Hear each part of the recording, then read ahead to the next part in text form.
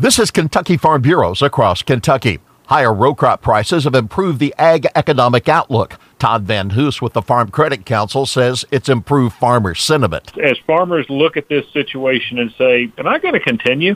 I think the turnaround has probably got a few more years and a few more people, and that's a good thing. It also creates some opportunity at the younger end. Imagine having tried to enter agriculture in 2016 or 2017 or even last year. Van Hoos says farmers are resilient despite cyclical returns. What differentiates today's farmer versus farmers years ago is the exceptional management skill it takes to run a farm sustainably, profitably, year in, year out, no matter what the market does, is really extraordinary. And I think you can't give enough credit to the ingenuity and the exceptional management capability of today's farm. Higher net farm income will support land values. This is Across Kentucky.